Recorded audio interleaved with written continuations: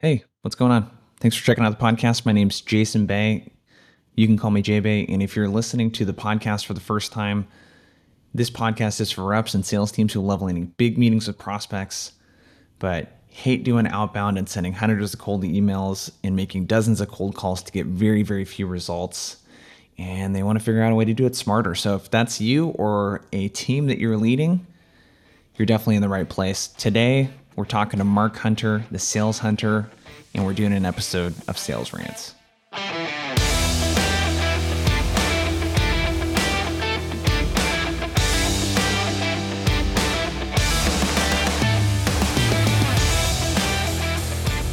Super excited for this episode today with Mark Hunter. So been a big fan of Mark in his work, high profit selling, high profit prospecting, and more recently a Mind for Sales.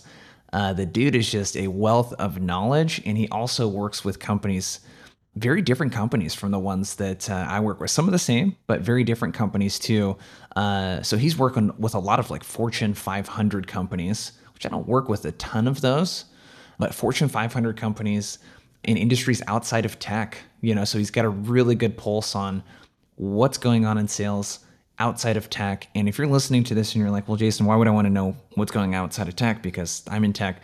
Well, we can learn a lot from other industries and what's working with their types of prospects and applying it. That's one of the benefits of being well networked, honestly, with other sales reps, to see how they're applying certain things across different industries with slightly different context so that you can learn and emulate some of those things. We're going to be talking about two topics, though. One, what you can do besides just checking in. That's going to be a big one that we talk about. The other one, too, is how to increase the value of the work that you're doing over the phone by combining it with email. So we're going to talk about how you can do some multi-channel prospecting and really why we need to treat all of these channels as one, as a way to communicate with prospects. So we're going to dig into those two things. Lastly, before we get to the sales rant here, if you're listening to this and you're like, hey, I want to be a top rep, I want to be in the top 1%, 5% of my company, and maybe all you got time to do every week is maybe listen to this podcast or catch a LinkedIn post every now and then, you're not alone. I talk to a lot of reps that want to be top performers, and one thing I know about every top performer, having been one myself, having worked with a lot of them, is they know that they need to spend quality time on two activities: opening new deals and moving the existing ones to close. And the challenge really is, if you have a limited time to work on yourself, how do you know what skills to improve the most that are going to move the needle? And this is exactly why I started Outbound Squad. It's a program for reps who crave accountability, structure, and results over theory. So if you're thinking, hey, I'm hit of a bit of a sales plateau, or maybe your results haven't been increasing in the last 90 days, Outbound Squad surrounds you with the best coaching, content, and community. So you're going to learn how reps like Ethan crushes his meeting targets every week by setting meetings with 1 out of every 3 cold calls he connects to. So over a 33% conversion rate of call connects into meetings, which is extremely high. We have folks like Brenda, who's an account executive who sets 3 meetings in a week while running a couple meetings as well. So what to do if you're an account executive and you have limited time to prospect. And we got people doing all kinds of stuff. People that come in with call reluctance that are able to pick up the phone and learn frameworks and things like that to feel more comfortable to hit their meetings. And it's a lot of really great stuff that we got going on. So it's application only. So if you're looking for a community of top performing reps to surround yourself with, you want the best content out there related to outbound, I can seriously tell you that a lot of the stuff that I work on with companies, I've streamlined into playbooks for reps. So you're learning what I've learned working with thousands of reps at this point, training and coaching them across some of the top, SaaS companies and professional services companies out there. You're going to get all that wrapped into one program. So if that's something that's interesting to you, it's a paid program. Email me, jason@blissfulprospecting.co. Just put squad in the subject line. And if you're up for the challenge, I'd love to share more details with you. And without further ado, let's get to the episode.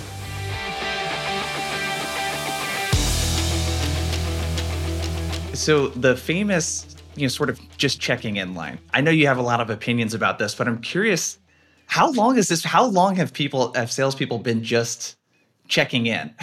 Where did that come from? Where did that even get started?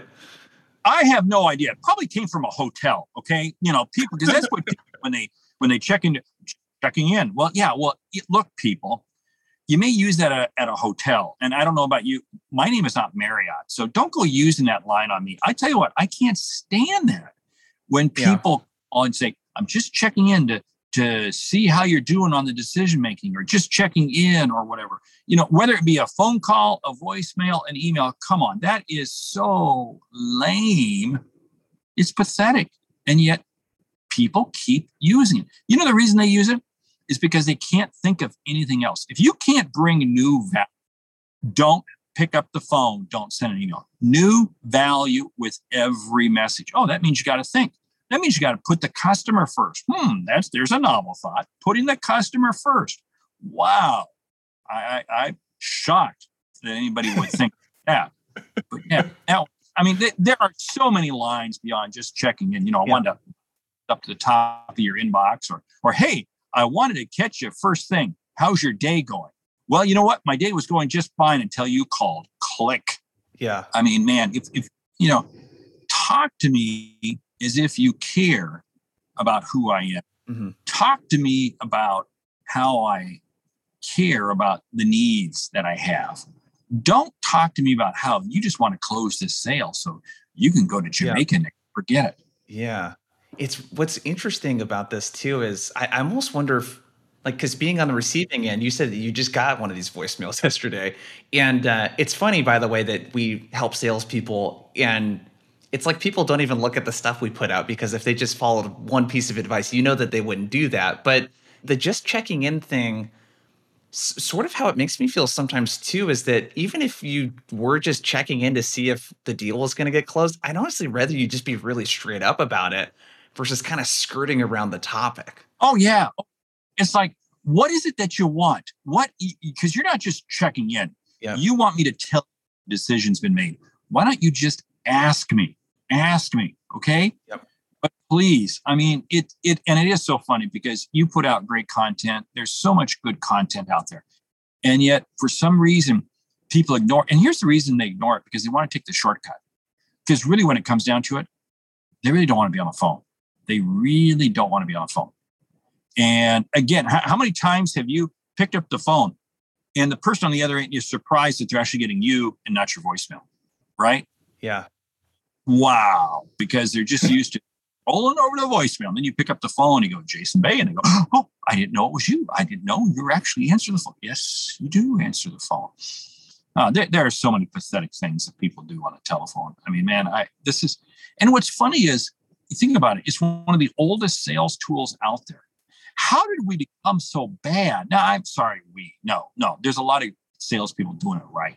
But why are there so many salespeople not doing it right? And I'll tell you what it comes down to, because they're afraid to be on the phone. Boom. Yeah. And this is a good segue into our second rant, man. The phone. Yeah. There's a definite fear that I see with the people that I work with, for sure. There's like that call reluctance kind of thing. I'm curious what your take is on, where do you think call reluctance comes from? I know there's this fear of rejection. Is it people don't know what to say? Where does that reluctance to pick up the phone come from? Because they're afraid of hearing rejection. They want every phone call to lead to a participation trophy. Come on, people. This is only, they are afraid of rejection. They're afraid of offending somebody. They live in some safe zone mentality that they don't want to do anything to upset anybody. Here's the thing about calling. Here's the thing about cold calling, and here's why I like it. Now, when I mean cold calling, I'm not calling random people from the phone book. I'm calling targeted people that fit my ICP, my ideal customer profile. But here's the deal. I know I can help them. So I have an obligation to reach out to them. Now, why salespeople can't understand this? But, they didn't really want to talk. Well, excuse me. Do you think they woke up this morning excited to hear that you're going to call them? No, they don't know you're going to call them. So of course you're interrupting them. It's no different than when people call you or me. They're interrupting me. I'm doing something else. So, hey, get over it, and get over the fact that, oh, wow, they unleashed on me. They said never do it. Well, excuse me. You don't know what's going on in their life. You have no idea what happened to them just before you called. So relax. I equate, when somebody calls somebody, and they have a bad phone call. I happen to be doing this call from my car. Yeah, I love being in my car because I'm out making it happen. And it's like driving through an intersection. And you could drive through an intersection and you could have the green light. And a car runs the red light from beside you and plows right into you. You know, you just happen to be in the wrong place at the wrong time. No, you're in the right place at the wrong time. And that's the same thing when somebody tees off on you on a phone call. Don't worry about it. You just blow it off and you go make another call, because that's the other thing. Too many salespeople say, well, gee, I've had 2 people get upset at me. I guess the world must be upset at me, so I better not call anybody. Oh, come on, people. It's not like the people get together and say, oh, wow, you know what? We're going to team up on Mark Hunter, or we're going to team up on Jason. Give me a break, people. I love what you said there, right place, wrong time. That's a really good way to think of it, where you're doing something, you're doing your job, and because you mentioned the word interruption. What I always like to say is, yeah, you're interrupting the other person, but you get to choose whether or not you are an interruption. You get to choose. And Nice. I think a part is, because you sort of alluded to this, I'm curious your take, is it's almost has to do with your worldview. If you think about it, does life happen to you, or do you go out and make it happen? Kind of thing. And what I noticed is, to the people that really have a tough time with this and feel like it's, this person has something out for them, that actually probably is manifested from some sort of personal belief too, and how they, like, when bad things happen in their life, it's like, oh God, woe is me, kind of thing. It's I don't know if it's as harsh as saying it's a victim mentality, but it's pretty close. I don't know. What do you think? You are listening to Jason Bay and Mark Hunter as we go philosophical, talking about life. You're spot on. You are spot on. I love it. Because you know what's funny? In fact, it's funny. I was talking with a sales manager today, and he's got 32 salespeople. And he says, man, over the years, one thing I've learned, it's attitude. It's attitude. Yep. And I said, yeah, sales is an emotional activity. He says, spot on. Sales is emotional. It is absolutely. And that's what you're talking about. It is. I mean, it's how you choose. We decide the outcome of a phone call even before we've called the person. Yeah. Because we made up in our mind whether or not this is going to be a good call or a bad call. And you know what? That's the way it goes. Is there one mindset tip? I mean, you wrote a whole book on it that recently came out. A Mind for Sales. Plug. plug. Shameless. I guess it's not a shameless plug if I plug it for you. No, it would be shameless if I said A Mind for Sales. Okay, well, I said the shameless. Yeah. What's like with this? What's the kind of most common advice that you give people around the mindset? Well, the most common mindset is know that your objective is to help others see and achieve what they didn't think was possible. Yeah. And if you stay focused on this one concept when it comes to prospecting, if you know you have the ability to help someone, it's your responsibility to reach out to them. See, it'd be like if I had a problem. Oh, excuse me, I have a lot of problems. And if I knew somebody could help me with that problem, I would want them to reach out to me. See, I would. And if they didn't reach out to me, I'd be upset. See, and that's how we have to look at prospecting. We are helping people. That, the role of the salesperson is to influence and impact people in a positive manner. That's what we do. Yep. I don't know about you, but that jazzes me when I wake up in the morning. I mean, that absolutely. I mean, I love being on the phone. I love being out there making it happen. Yeah, I love that advice too, because when I think of helping, I don't know, for some reason I picture a grocery store and helping someone with something at the grocery store or their bags or whatever. Some people don't want to be helped and they will reject your help. And that's an okay thing. It's okay for someone to reject your help, so not everyone's going to want help. It's totally fine for people to reject your help, and don't be offended by that. Don't get upset over that, because not everybody is as enlightened as Jason Bay is. Yeah. Okay. Y'all. Well, we all come to the realization of different things. Okay, so that's a given. And I look at it this way: if I know who I can help, and I know who I should be going after, I've got plenty of prospects. I've got plenty. So if you're not going to dance with me right now because you've chosen not to, I'm going to keep working on you. But you know what? I'm not going to lose sleep over it because I got plenty of other people I know I can help. All right, that was a fun one. I think one of the big things is, what we talked about around you're interrupting the prospect when you do cold outreach, but you get to choose if you're an interruption. So think about that one. You're going to interrupt people and you're going to call them when they don't want you to call them. You're going to email them when they don't want you to email them, but you get to choose whether or not that interaction was an interruption based on the content that you share and the business acumen that you bring to the table. So appreciate you tuning in for this episode of Rants.